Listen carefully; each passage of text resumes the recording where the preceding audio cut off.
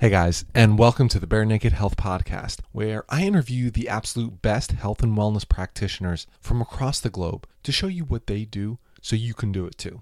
This is because, like you, I did not always feel that health was easy. I had tried different diets, exercise plans, but often felt misled by an industry that really thrives on you not getting healthy and always spending money on the next new thing. Because of this, I'm getting bare naked on health and pulling back the curtain to show you that being truly healthy is simple. Wherever you are in your health journey, I want to show you that with minimal effort, you can get maximum results and do what you love. Play with your kids, go for a hike, and crush it in your business, all while feeling great. To give a kickstart, I encourage you to go over to barenakedhealthpodcast.com to access my calendar and schedule a 15-minute call so we can discuss what is your biggest struggle when it comes to maintaining your health. Remember that I'm a holistic lifestyle coach and that the show is really sponsored by you guys. Each of you that works with me that I am able to take on as a client helps me to be able to keep putting out these podcasts for free. So I just want to thank you, each of you, for your love and support.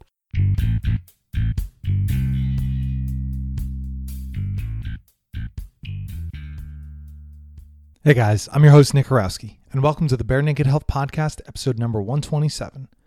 In today's episode, I interview the mad scientist of strength, Chris Duffin. Be sure to stick around for the end of the show to hear Chris discuss recovering physically and mentally from injury, life philosophy, and the interconnectedness of everything, and simply perseverance.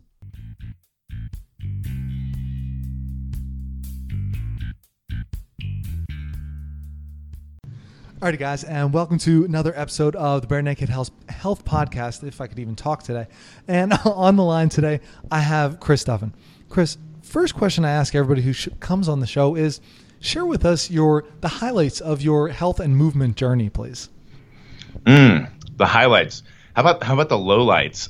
Actually, I think probably a little bit of a combination might be a good thing to share with people.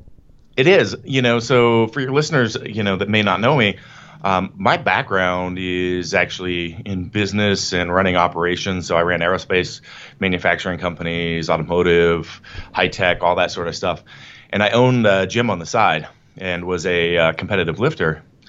And it was basically over like a 5-year period, a string of injuries.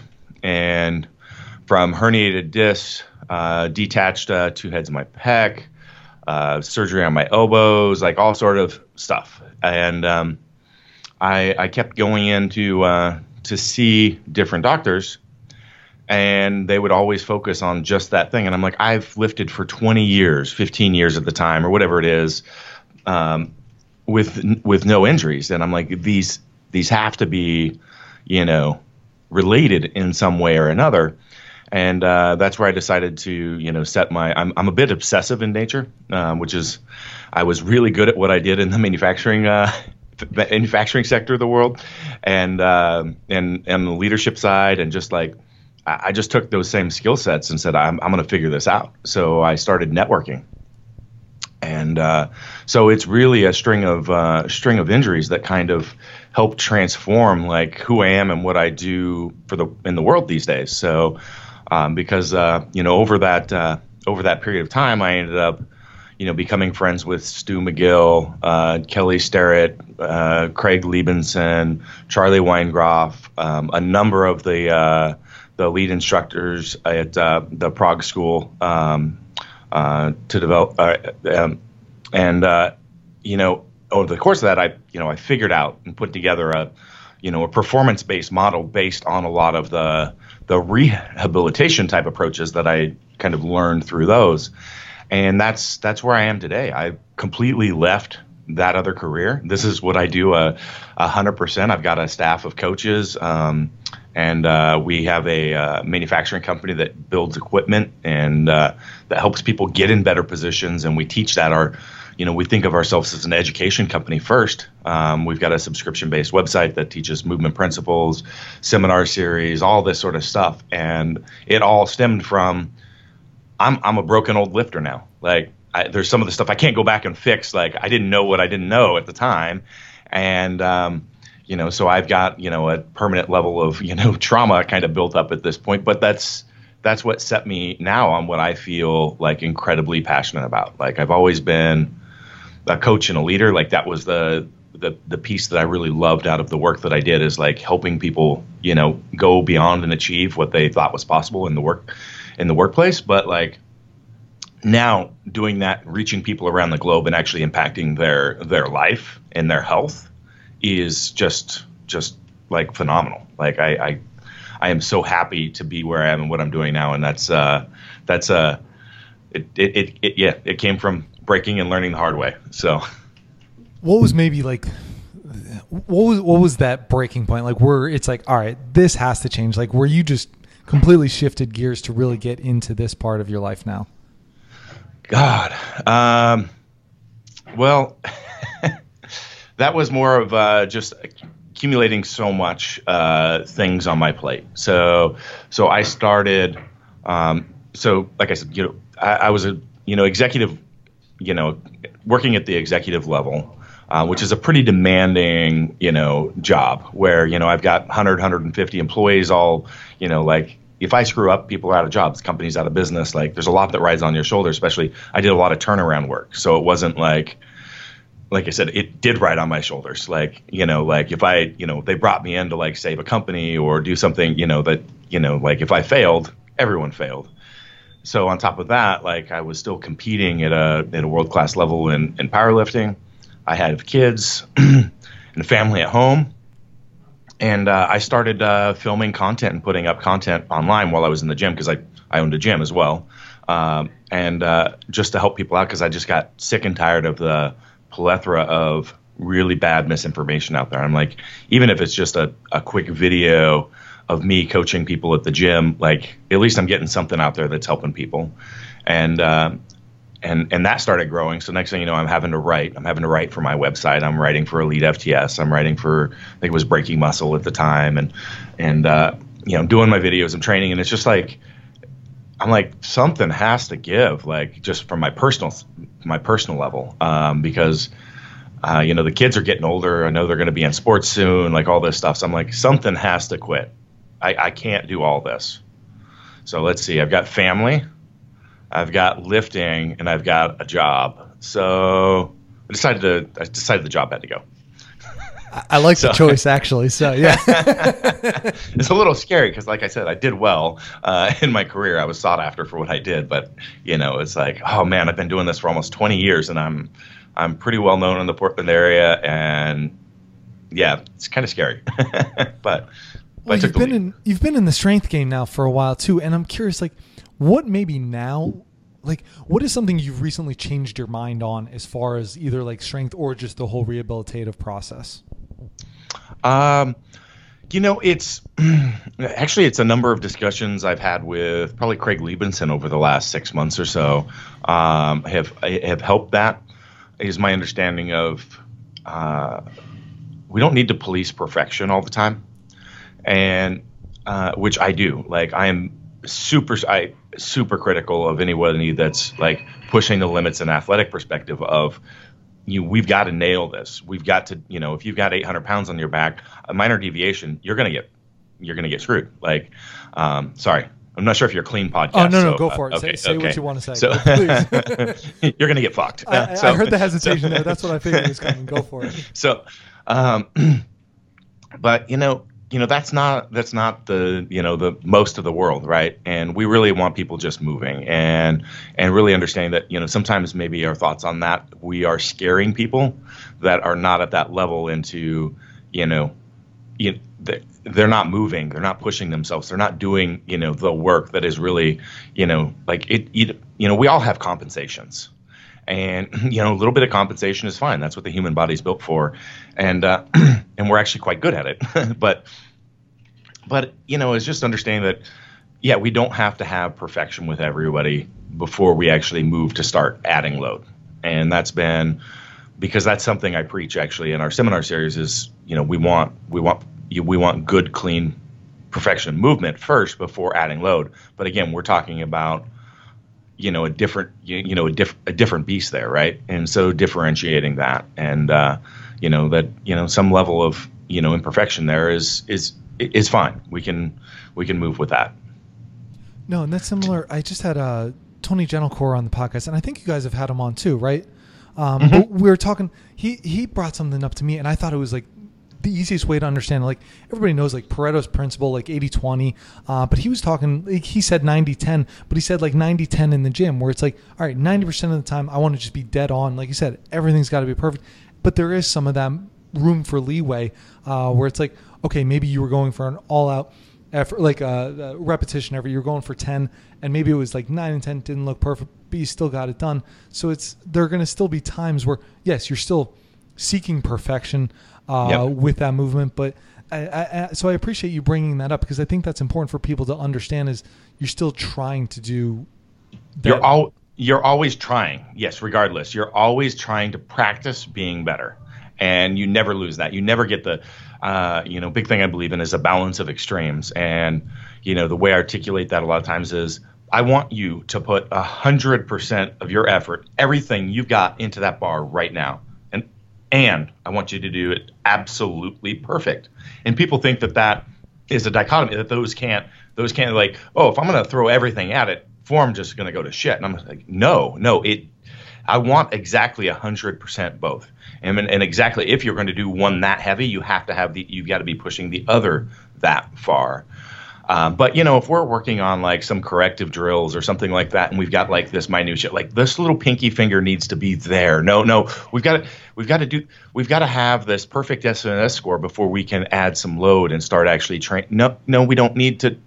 That's where I'm saying that's where we've got to have, like, especially for that population, like just getting them, moving is the best thing possible. And if we're holding them back doing non-load, we're really not teaching them. So that's where I think that differentiation needs to come into play, right? Like, that balance of extremes is an awesome way to think about it too. Right? I like that, because using that example though, if you want 100% into this, well, you're not going to be able to put 100% effort in if you're not going 100% on that form, because the more the form breaks down, the more the effort's going to break down then too. Exactly. And and when you say that to people, they think it's like, if you say one, you're saying give up the other. And I'm saying, no, absolutely not. The harder you push one extreme, you have to balance it by pushing the other extreme. Life is not, people think about moderation or achieving balance in life is about moderation. I say it's not. It's about having, like I said, those things, like, I'm going to push my career this far. I'm going to push but I'm going to, my family time just as much. Like, I need to have, so something else has to give, right? Well, my job had to give. I had to change careers, do whatever. But like, I'm going to push this 100, everything I've got. But my priorities and the things that balance out each other, are going to be there. You see so many people that like, oh, well, half-ass their job, but then they also half-ass their family time, and they half-ass their because they're also doing some TV and football Sundays and like golf on Saturday and this, and like. That's moderation. It's boring and it sucks and it's for wusses. Like, so what does the extreme of family time look like for you? I think it's just, it's making sure that it's there and it's authentic. Like, there's a lot of people that like try to make something great of their, like, this is going to be such an awesome experience. You can't say that today is going to be the memory that my kid's going to have forever, of this awesome time with daddy. You know what? Sometimes you just have to be there, because those things happen. And so you have to make sure that you are there. It's not like doing the trip to Disneyland or the whatever. Like, you could be busting your ass and coming home late all the time, and your Disney trip isn't going to make up for anything. So for me is making sure that's time. So that means you have to cut out a lot of other fluff in life. Like, if things are truly a priority, and I think that's where people get lost. People get filled with tasks and just like filling their time with a little Facebook, a little TV, a little of this, a little of that. And they're, if you look at, there's a lot more time in life than people think that they have. And so, it's just valuing that time and figuring out how to prioritize that and where to cut. It's just a matter of what can you take out? What can you when it comes to, setting, being efficient, that's the first thing that you want to do in life is like, how can I remove whatever like this is? How can I just absolutely just get rid of it? And then if you can't get rid of it, next thing is, how do I automate it? Okay. If I can't automate it, next thing you do is, how do I delegate it? So, but that's more back to my corporate days, because I'd come in, and usually, in executive level positions, like people are, working 12, 14-hour days type stuff and never catching up and working weekends and doing this. And the first thing I would do is nothing. I wouldn't do the reports. I wouldn't do the meetings. I wouldn't do anything. I'd just observe and then wait and find what has to be done. And you'd be surprised at how much stuff, this report that's ultra, urgent that you got trained to do, and this and that, doesn't work for every position, right? But like in the job that I was in, that's, you'd be surprised at how much fluff and crap, so that you can actually cut down and start spending things on important time, like the conversations with your employees, so that you can, once you've got the, vision and direction for the company and what you're trying to accomplish, like, it's like beating that, that drum all the time. It's not a report that you can like check a box and say, I got this done, but it's things that actually transform things and make change. So that's anyway, just an awesome way. No, that's an awesome way to look at it. Little tangent. So that's pretty fantastic. No, I think if people can look at that, like you said, it doesn't have to be in a business. This could be across really any parts of their lives, but exactly. It can be easily implemented. Yep. Yeah, you can't, everybody does bill pay. It's the same thing. Like, okay, I can automate this. I can do it's like if, time is our most valuable resource. And a lot of times we don't really think of it in that manner. And you look at people just like wasting it, so you only got one life, right? So well, that was one of the other things I want to touch on what you said in there, because I have a young son, like he just turned 2, and people are saying like, oh, it must be going so fast, like this and that. I'm like, I really don't think so. Like, but I'm trying to be present with every day that I get to connect with him, like doing that. And that's why I really appreciate you saying like, no, there's a lot more time in life that you think. No, it might get cut short. It certainly happens. But that's why if you're taking the most of that time and just enjoying whatever it is that you're doing, like you said, hey, you had to cut out the job to keep everything else in there that was great. And that gave you so much more time. Yep. Yeah. No, I have an interesting, entrepreneur story, right? Because everybody's used to working 80-hour weeks and not making money. And I'm like, I did a bit of groundwork, but so that I could hit the ground running. But, one of my big goals out of this was to create time. Like, I can, yesterday afternoon, it's summer vacation. So the kids are in the office with me hanging out. We'll spend a little time. We'll do this, that. They're getting bored. I'm like, we ran out to the zoo for 3 hours yesterday afternoon, came back. They're kind of burnt out. So they zoned out, watched a little TV while I finished up work. It was like, I have the ability to do that. Like, and that's what I wanted. No, and that's an awesome way to do it. And here, one of the things I want to get into, because this probably allows you to get more time, is, hey, if you develop things, if you're able to sell them, hey, that's going to buy you more time in essence. But one of the things that I want to talk about was, it's the Transformer bar. I guess your take on a safety squat bar. Yeah. How do you use that, not just for like the strength performance, but for almost more on that rehabilitative end and helping people fix things? Because I'm a physical therapist and I love a safety squat bar, but I'm curious, like, what do you do with it? How are you guys using it for that?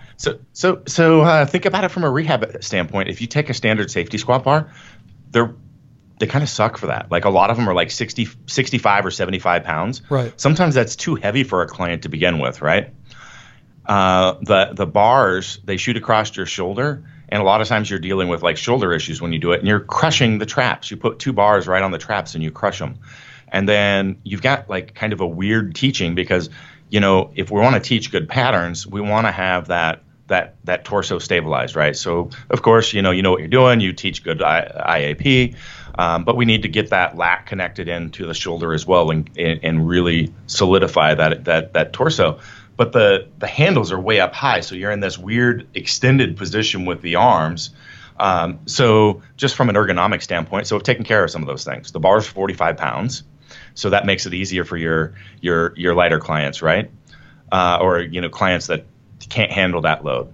The bar is actually formed right as it comes off of the bar. The handles are rounded, so it actually rolls over the traps and distributes the load entirely over the trap, which is pretty cool. And then it puts the hand position out and in front of you, so that all you have to do, the elbows are at your side and you're holding the bar. So all you have to teach your people is to crush those elbows in towards them, cue that lat stability, and maintain that position. So you don't have to, because with a normal safety squat bar, you'll find as they start squatting, people either start pulling the handles down or pushing them up, because it's like, where is normal? Where is normal? So they defeat the purpose of the bar by like removing the forward overload, and then we usually don't have good torso stability in that as well. So all of that from an ergonomic standpoint comes into play, which I think is really important.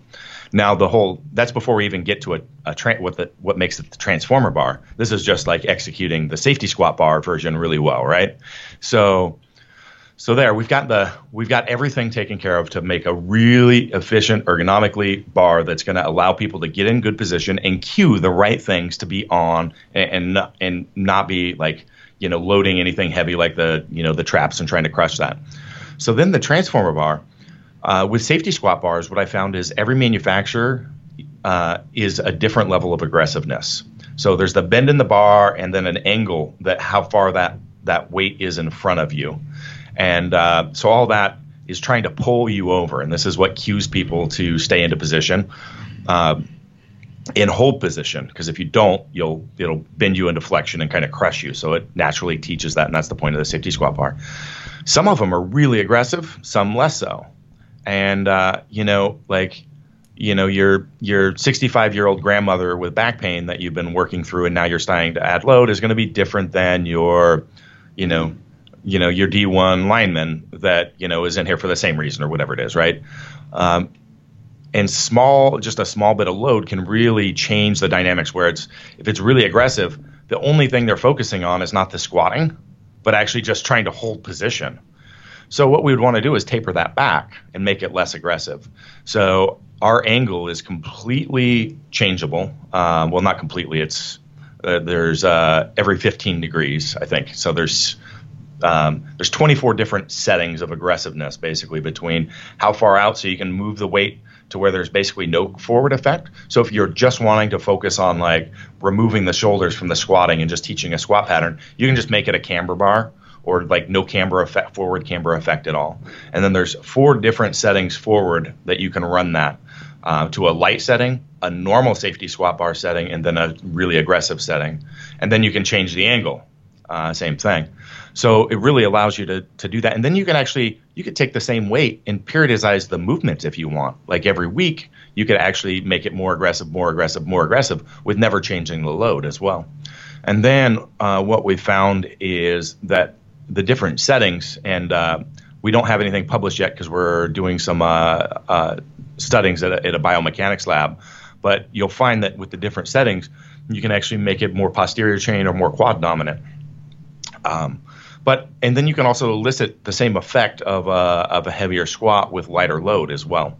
So like the Oregon State OSU uses, they've got I think about 10 of them in their facility, and they use them on their speed day with a light weight. They've got 135 on the bar. That's it. And they run a really aggressive setting, and that's all that they have to do to like get the training effect. For me, I'm a 900 plus pound squatter. With one of the more aggressive settings, I've been squatting with it. Like a triple with 450 pounds will destroy me. Like I don't like that's the level of like how that bar can be adjusted to give you a little half bit the of load, and still it's giving the same effect. Exactly, which is pretty crazy. So it's and with that really aggressive setting too. Like I've never actually been able to squat so deep. So it cues me into such a tight position that I can drop into like almost an Ollie lifter, like that really deep, and my torso is just super upright and rigid.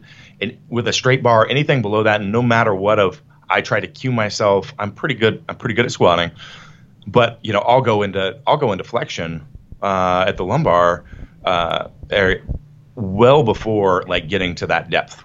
without, and I just can't do it. But with that bar, I can. And then that's one way I'm like, my quads are really coming into play to do that. And I think that's going to have great carryover on my getting back to the straight bar squat, as well as teaching that quad engagement. But yeah, it's pretty interesting, the effects that you can get, because there's essentially 24 different bars in one. So I'm curious, Chris, like, have you gone about developing some of these things very systematically, or is it more that you're a very creative person, you've just been able to hone that in and then bring it into that, I guess, like that very detail-oriented world? Yeah.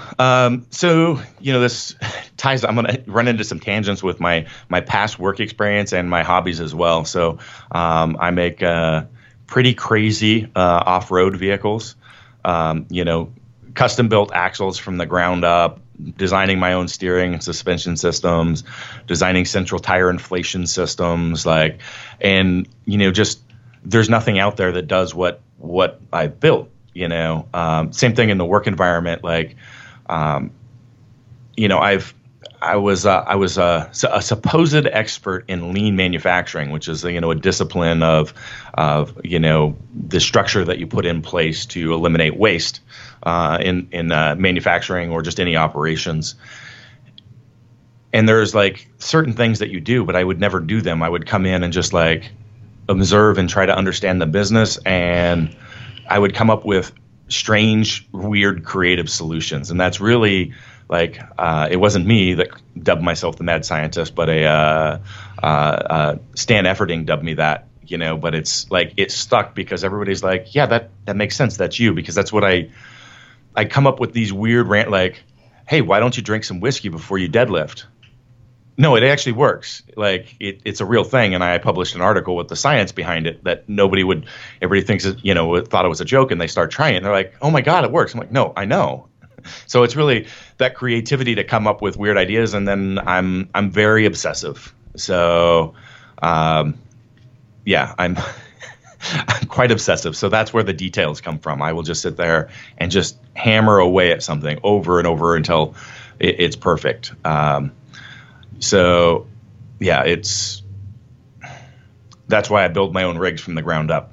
I build my own, I bend the chassis straight from tube. I design because I want it perfect. I want it right. And I can't there's no kit. There's no nothing that will do it. I've got a number of years ago, I bought a brand new Dodge quad cab 2500 diesel, or $40,000-$50,000 rigs, right?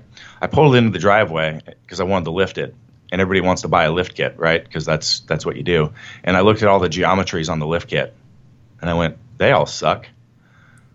So I put it up on jacks, and I took out a plasma cutter and stripped the frame of my brand new $50,000 rig. And I built my own suspension and steering from scratch. And guess what? It's running 42s, 42-inch tires. I have no idea how much lift. It's actually, I try to keep things as low as possible, not jacking them high. So it doesn't have probably has 6 or 8 inches less than anybody else running that tire size, which actually you don't even see street rigs running that tire size. But anyway, I can bomb over the mountain 70 miles an hour, passing people on the tight curves, and it handles way better than stock, because the suspension geometry is better than stock, because I took the time to understand it and correct it, and I wouldn't accept anything else. Now I've redone it 6 times that I've gone in there and stripped it off again and restarted and again based on it just not being quite perfect. Quite perfect. Right now I'm Is anything going to be perfect? Does that answer your question? Nothing is perfect, it definitely does. But nothing will ever achieve perfect, but I'm always in the quest to find it. I like that, though, because I agree. What is perfection? Well, I guess if you think it's perfect, it could be perfect, but it's not going to necessarily be perfect to somebody else. Exactly. So Dr. Stu McGill and I have had a lot of conversations on the side about vehicles and performance training, as well as being how related they are. That's exactly what I was just going to ask you about. So please dive into this. Because the more, right now I'm working on a rig. It's in the back on the lift right now. But it's, 4-wheel steering, 47-inch tires, 18, 20 inches of travel on every corner, the larger and more mobile you make these things, the more stability mechanisms you have to build in to balance it as well. So it is just much like the human body, as far as like, that balance of mobility and stability must be they must be in balance. It's that balance of extremes again. And then everything again is just like performance tuning. It's like the more of this you add, the more you've got to go over here and tweak this and tweak that. And it's pretty similar. I like using car analogies. And same thing with like our modern. I explain DNS in relation to cars as well. So I've got a whole speech on that, but it's basically around the traction control system. Like, we've got a powertrain, right? Which is what humans have, and we've got a nervous system. Well, today's cars have a nervous system. Everything's electronically controlled, and we've got sensors all over the place, right? And there's this little traction control button in a lot of cars, and a lot of people think when the traction control's on, it actually takes that power and puts it to the tire that has more traction, and that's not how it works. How it works is it actually, when you're slipping, going around a corner with some ice or rain or whatever it is, and the car and the wheels slip a little bit, we gain traction by it goes in and instantly detunes the engine and transmission shift patterns. It reduces the power output, and by reducing the power output, it improves the traction or reduces the risk of the tires spinning out, which reduces the risk of injury. And so what happens, the same thing in the human body, like if you don't have good core stabilization or good joint centration, what does the body do? It detunes. So training on a Bosu ball, that's exactly what it does. It detunes you. You're not handling as much load. You don't get the training effect. You go try to sprint on ice. Are you going to be able to tell your body to actually turn 100% on? No, it won't. It won't do it. Traction control's on. It's the exact same concepts. So anyway, that's how I explain DNS. Like, if you don't get those positionings, and it's minor things. That's where, like I said, a little bit of, we started that conversation, or the 90-10, whatever. If we don't have that perfect movement, and we're still moving, that's fine. But once you want everything, that last little bit, you're seeking that perfection, like I like to do, right? Like that minor little bit of head position change, you'll see an output of improved power output by those minor changes. By getting everything in those better positions, you'll find that you were still, like, your body was still detuning you a bit. And so that's my side rant there. Chris, I'm curious then too. I want to hear just like some of your thoughts on recovery, because of how just absolutely, like you said, extreme you go with your training and just with business, everything. Like you're pouring a lot into that. But I'm also curious if you have a way to relate this to the car as well, because I think that makes it very simple for people to understand that. You know what? I'm going to give that one some thought, Nick, and I'm probably going to come back with like an article or a video on that. But because I know on the fly, I'm not going to be able to relate that, because that's not how I work. But recovery is absolute. People don't realize that if you have an injury, that's when the work begins. Like, you may be training 4 or 5 days a week, 6 days a week, or whatever it is. But like after an injury, you're doing daily doubles, triples. Like, it's not the same type of training, but the level of consistency and discipline must be way through the roof to speed up that timeline. Like, to give you examples, I had a couple major injuries this year. One, I tore my quad in January, like 6 weeks out from doing an exhibition lift at the Arnold Classic. I remember seeing like some of your prep work talking about that. Yeah. So couldn't do a body weight squat, and 3 weeks later I was squatting 850 or 860 for a triple. In May, I had pneumonia, walking pneumonia, and I was coughing up blood for a week, and went into the doctor, and they put me on antibiotics. And I knew this like 10 years ago. It's one of those things when you forget. But the doctor didn't mention the heightened risk of muscle and tendon ruptures. And I didn't train while I had pneumonia. I wasn't stupid. But I got over pneumonia, and it's a course, right? You're supposed to run it for the length of it. And it was the last day that I was on it. I went in. Actually, I went in the day prior and I did a full body like flushing pump workout to like get myself before actually going into like do any real training, and then came back the next day and was doing a deadlift around like 80-ish% of my max, doing some reps. I was going to hit like 8 reps. Rep number 4 or 5. Grade 3 tear of my hamstring, nearly detached it. Same thing with the peroneus, the gastroc, and the soleus. Those weren't as bad, but it was grade 2 or 3 of the peroneus. I had trouble walking, and 3.5 weeks later, I was deadlifting 700 pounds again. So there's significantly less, tendon left at the muscle tendon juncture on my bicep on that side. But it's understanding the healing processes and just getting the work done is really, really critical. So, an instance like that, there's a lot of work that I use with either chiro, physical therapist, doesn't really matter who, but whoever has the skills to do that. But the first thing is, you've got to take a little bit of time. You don't want to go into that, that damaged muscle and, start hammering away at it. But, like you've got to be on it. Like you want to stimulate those growth factors to be working all the time. You want to be cueing good movement patterns. Something was wrong, right? Even though it was induced by, induced by medication in this standpoint, there's still, you want to practice, good, clean movements, a lot of correctives that are in that, practicing good core stabilization, making sure that you're hitting, cueing all the muscles to fire around that joint in the proper order and in a systematic fashion. So in that instance, I did, after a couple of days, we started working on doing a little bit of like Graston, I use the Graston name kind of for any of the scraping stuff. Doing a lot of work with my the product that we sell to a lot of physical therapists and chiros, the Boomstick, in combination with the AccuMobility Ball, making sure that I've got those big knots of muscle in there that have formed from the muscle pulling away, kind of releasing and letting loose.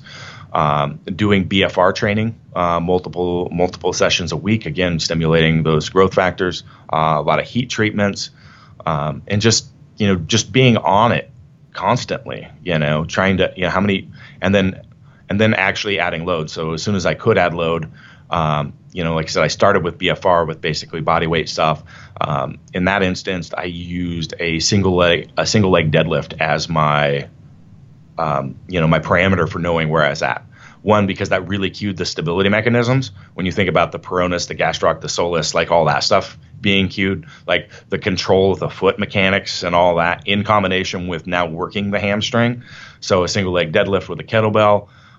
So once I felt comfortable with that, I'm like, okay, now I'm ready to deadlift, because I felt I had a really good understanding where I was. I didn't just like jump in and go, oh, time to just start hammering away at training again, like just got to work through the pain. No, that's not the methodology. But you always want to be exploring where the pain is. You want to be right on the edges of it, like all the time with each of those sessions, to a little bit. Like, no, not hit it, not go past it, but just like, oh, there it is. We're going to stay away from it. Okay, next time, oh, there it is. And every time just saying if you can push that a little bit further. But if we don't stimulate it enough, we're never, we're not going to speed up that process. So you need to push it, but never go into it. And I said, this is a little bit like, I'm not really going that much into specifics, but that's my general approach with like any sort of soft tissue type work, right? So making sure that we're able to get good ranges of motion, that we're training and stimulating those effects frequently, exploring the edges of pain, having a good testing protocol so that you can know where you're at. I'm going to think about that though and see if I can apply it to an auto scenario. But so 3.5 weeks later, I was deadlifting over 700 pounds, or around 700, and then shortly thereafter, like in the following month, I was working up to like 900 pounds. So not bad. So most people, that's a pretty debilitating injury. Usually, you're looking at like 6 months. So just tearing the any of those muscles in the calf. Typically you're looking at 3-month recovery time, and usually not even. I've talked to many friends that couldn't even walk for a couple weeks. But, I was on it right away and stayed on it. So, and this is something that I don't argue with doctors about necessarily when I'm working with patients, but let's say disagree with. And it's always just something happened or following, like immediately post-surgery, it's like you can't stimulate that at all. You just have to let it completely rest. And it really frustrates me a lot of times because it just hampers the healing process by just letting stuff go. Like you're not going to sometimes you're making it worse. But again, like you can't like I said, if I'm working with somebody or somebody asks me for advice and they say, well, this is what my doctor said, well, do what your doctor says. Right. Now I may say, well, you might want to explore some different options from someone else. Here's a list. So usually I'll refer people to like Rehab 2 Performance, movement providers, or the clinical athlete, as like somewhere to find someone that is more of a sports performance or somebody that actually trains themselves. But yeah, I when I detached my 2 heads of my pec, like I ended up doing all my own rehab because what I was getting from the physical therapy and from my doctor was like, wow, that's going to set me way back. I'm going to be so far removed. And I remember the first time I sat back with my surgeon and he asked me how things were going. I went to move my arm to show him, oh, look, I'm doing great. I've got full range of motion. And he about came out of his seat to grab my arm. I'm like, and by the end of it, he's like, I'm just so amazed at the progress that you've made. I've never had anybody that's recovered as fast as you have, because I ended up competing at 9 months post-surgery, and he was telling me, well, you can't really even return to full, like, heavy training for a year, and you're never going to be as strong as you were. Well, I competed at 9 months post-surgery, so I was training basically at 6 months, and I posted the all-time 4th best total ever done in that weight class at 9 months post having my pec attached. So, and it hasn't held me back whatsoever, not one bit. But within the first like week or 2 weeks, I'd have to go back. I've got all the videos recorded of that whole rehab process. But I had full range of. First thing I was doing is because you're running the risk of, especially with attaching a tendon to bone, like you don't want any tendonitis or tendinosis or anything like that. So that's what they're concerned about, is like not going there. But that's where you're not just doing it, you're exploring the edges, but not going into it, and staying on top of that. But I had full range of motion back as soon as I could. And I never stopped training the other side of my body. And everybody's like, you're going to get out of balance. Like, nah, it doesn't quite work like that. Like if I train like that all the time, yeah. But during the rehab process, it's still going to stimulate, those growth factors to be released through the whole body. And it's going to speed up the healing process. It's completely localized, right? And that's an important thing to understand. Exactly. Me squatting with no arms while my arm was in a sling is actually helping my arm heal. So Chris, this is a lot of the physical part of recovery. How have you handled mentally being able to recover from these injuries too? That can be tough. When you're so focused on the rehab process, it actually helps you kind of set away from like the mental aspect of it, right? The being afraid of the re-injury, you're so consumed with like doing all this work all the time, all day long, that it kind of just becomes all consuming in a manner. It takes a lot of that other stuff out of there. But there was a number of years ago, I tore my groin in a meet.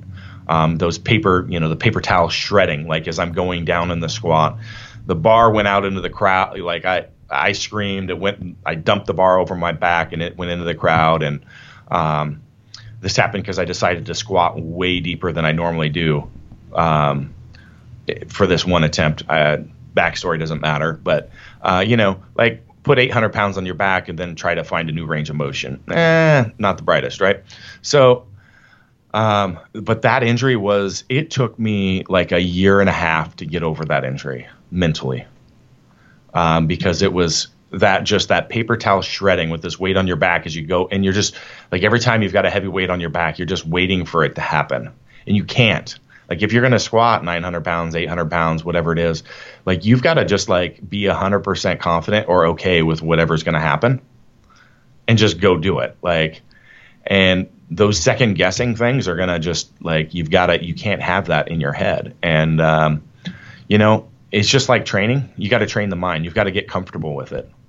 I mean, that's just the straight up part of it is like, you have to practice. You have to practice being afraid, being in fear, and like not being afraid. And, that's advice for life, because you never know. You can sit there and try to remove all the stressors from your life and have this nice low key life, right? But you never know what's going to happen that there's going to be an auto accident, the car's going to catch on fire and there's a kid in it, and you've got to decide whether you're going to jump in there and try to, yank the kid out or not. Like, you don't practice for that.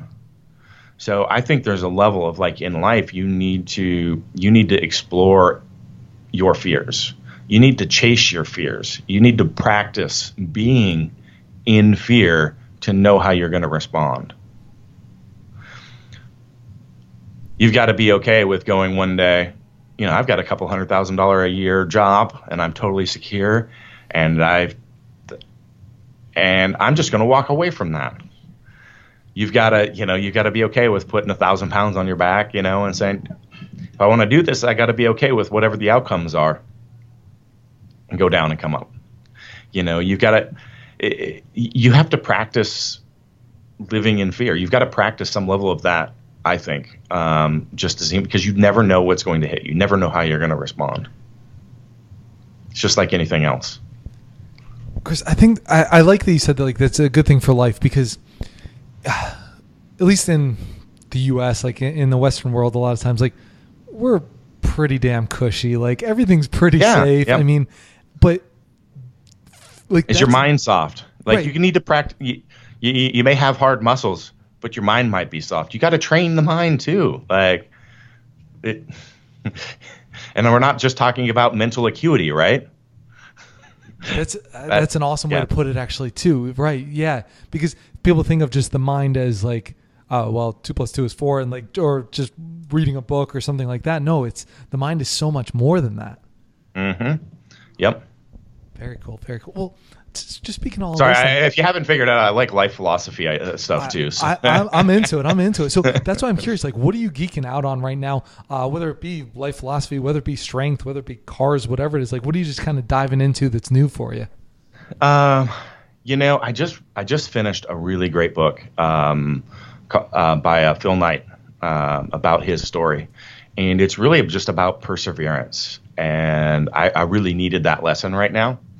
With running a small business or getting to be a larger business, there's definitely a lot of challenges, and there are challenges I've dealt with when it was someone else's pocketbook, but I was responsible for it. And it's different when, it's your own thing and your own baby, and when people attack you or attack your company, they're attacking you personally. And, so it has a different feel, and there's a lot of challenges, and it's been a challenging year for me. So hearing that lesson of just like, and it's a great book, and it's just about, when stuff gets, when you're just overwhelmed and everything's crashing down on you and feel it's going to fall apart, like, just working harder sometimes is a solution. Just working harder. That may be your fix. So I don't know that there's any big philosophy, thought there, but it was really a message in hearing the, how much, how close so many times that Nike almost never was over and over, like repeatedly, story over story over story of like that he just kept beating away, and then there was literally no way out. And walk across the street and like find some, Japanese investment firm. Okay. All right. The company's going to be closed in 2 days, and boom, here's where we're at. This is what we did. And like, it's just keep pounding away. And it's hard to think that, one of the most iconic brands, out there, and a wildly successful company, and Phil Knight being, the 15th richest person in the world, like, he didn't get paid till he was like 20 years into it, I think. It was like, 20 years into it. He was still living in a small little house in Beaverton, like, 1,200 square foot house. I don't think he took a paycheck for the first 10 years. He was working he was doing it all as a night gig. he had employees, but like, he couldn't pay himself. He was like 10 or 15 years in, finally bought a house for him and his wife and a kid. And, like I said, it was this little tiny place in Beaverton. He was there till he like was 20 years in, before they actually started seeing like positive cash flow. I mean, that's 20 years of like pounding away, You just have to believe in what you're doing. You just have to believe. You just have to believe, right? And then there it is. It's like it'd be hard to imagine Nike not being around. The fact that it was like such on a shoestring and so little shoestring, but unintended pun. But for so long that it was just like dangling by a thread, and like so many times like just almost never was, and then it's just a true story of true perseverance, and actually hearing the tales over and over again is pretty awesome. It's a great read, or it's an audiobook if anybody's interested. So it's got my endorsement. So, but yeah, that's kind of what I'm trying to focus on right now is just working harder with the challenges. This last year has been one of the most challenging years of my life, and for a number of reasons, and not saying bad, challenging. Two different things. There's also been some of the greatest things that have happened to me in my life have happened over this last year. So, but it's just, sticking with it, believing in your dream and chasing it, and working it, not just believing it. There's so many people that like get to believe and dream it, but like having a vision and a plan, and every day working that plan, one step at a time, knowing that path. It's a big difference between dreamers and doers, man. Well, and that's just because I feel like I like bringing it back to something like this. Like, what are your beliefs that are possible for movement, if you will? Like, for whether it be powerlifting, weightlifting, strongman, or if we get into endurance sports, like, do you think we really have limits on these things?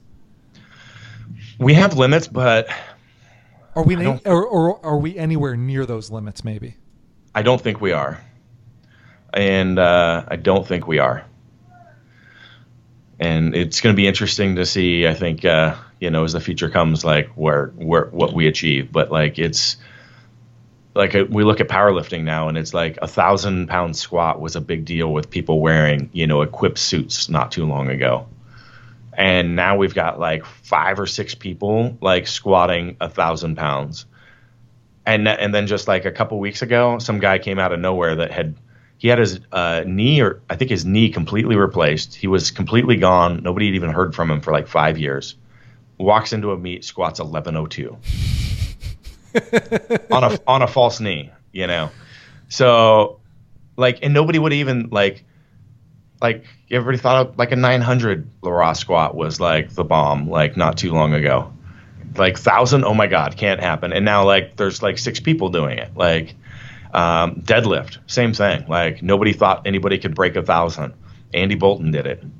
Now there's 6 people that have deadlifted over 1,000, and now we've got a guy that's deadlifted 1,100. Like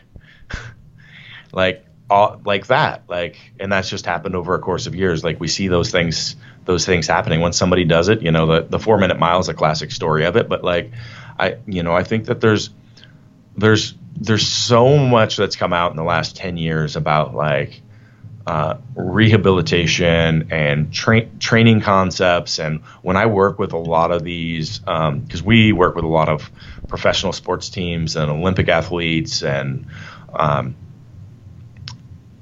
we are very far from implementing like best practices at this point. Like you've got smidgets here and there, but I really don't think like, our best athletes out there, the people who are performing are performing, despite their training, not in spite of it. So, if we look at like how many people out there are using really good, some of the best, and again, that science is like evolving all the time as well. We're learning more and growing more, and that really seems to have been taking off in the last like decade. Where I remember when I started, like the stuff that I teach, like I look back and go, I'm all broken. I sure wish somebody was back there teaching what I know now. And I'm like, oh wait, no, that couldn't happen because it wasn't, it didn't exist.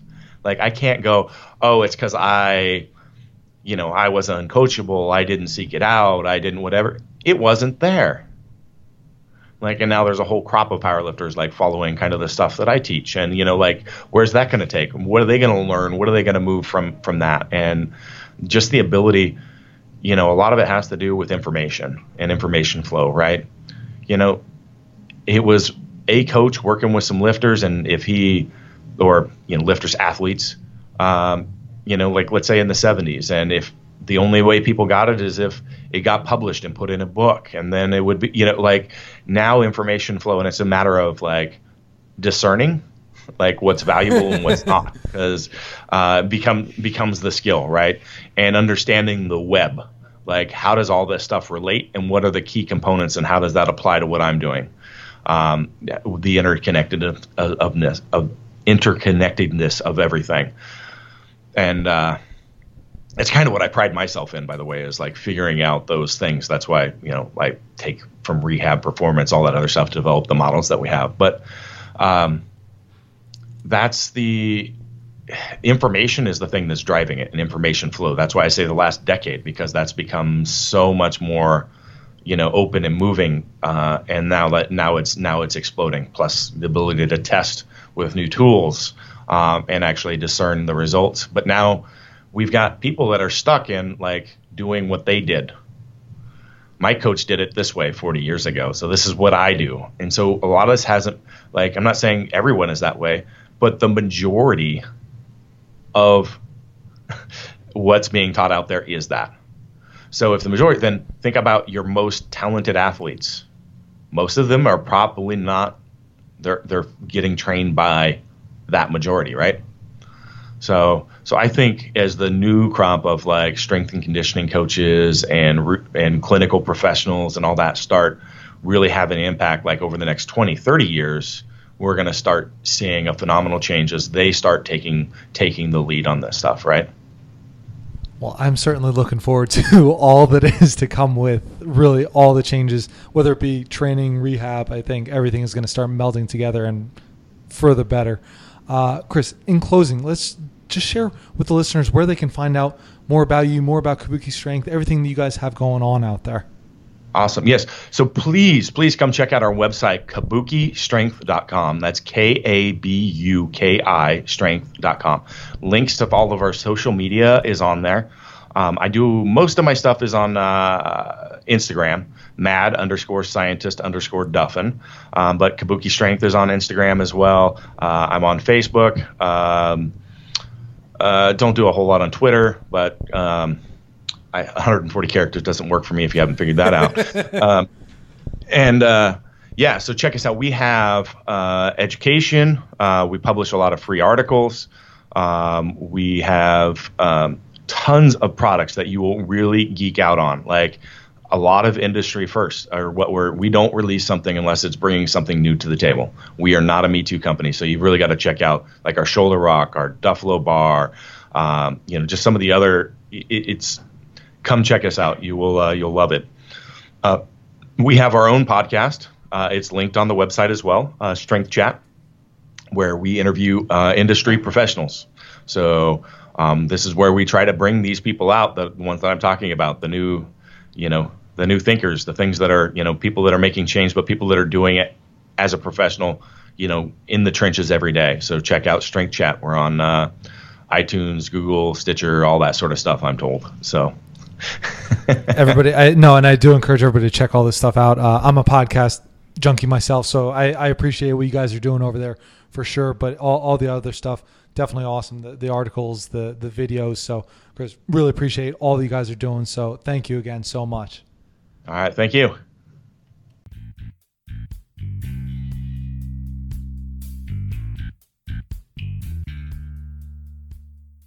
Thanks again for listening. And don't forget to head over to barenakedhealthpodcast.com to check out the show notes for today's episode. While you're there, go to my calendar and schedule a 15-minute call so we can discuss what is your biggest struggle when it comes to maintaining your health. Remember that I'm a holistic lifestyle coach and the show is sponsored by you guys. Each of you that I work with helps me to be able to put out podcasts like this for free. So thanks again for your love and support. Finally, if the show has helped you out in any way, please head over to iTunes to give the Bare Naked Health podcast a positive comment and 5-star rating. This really goes a long way in getting the word out with how simple health can be and helping to share the podcast with others. So thank you.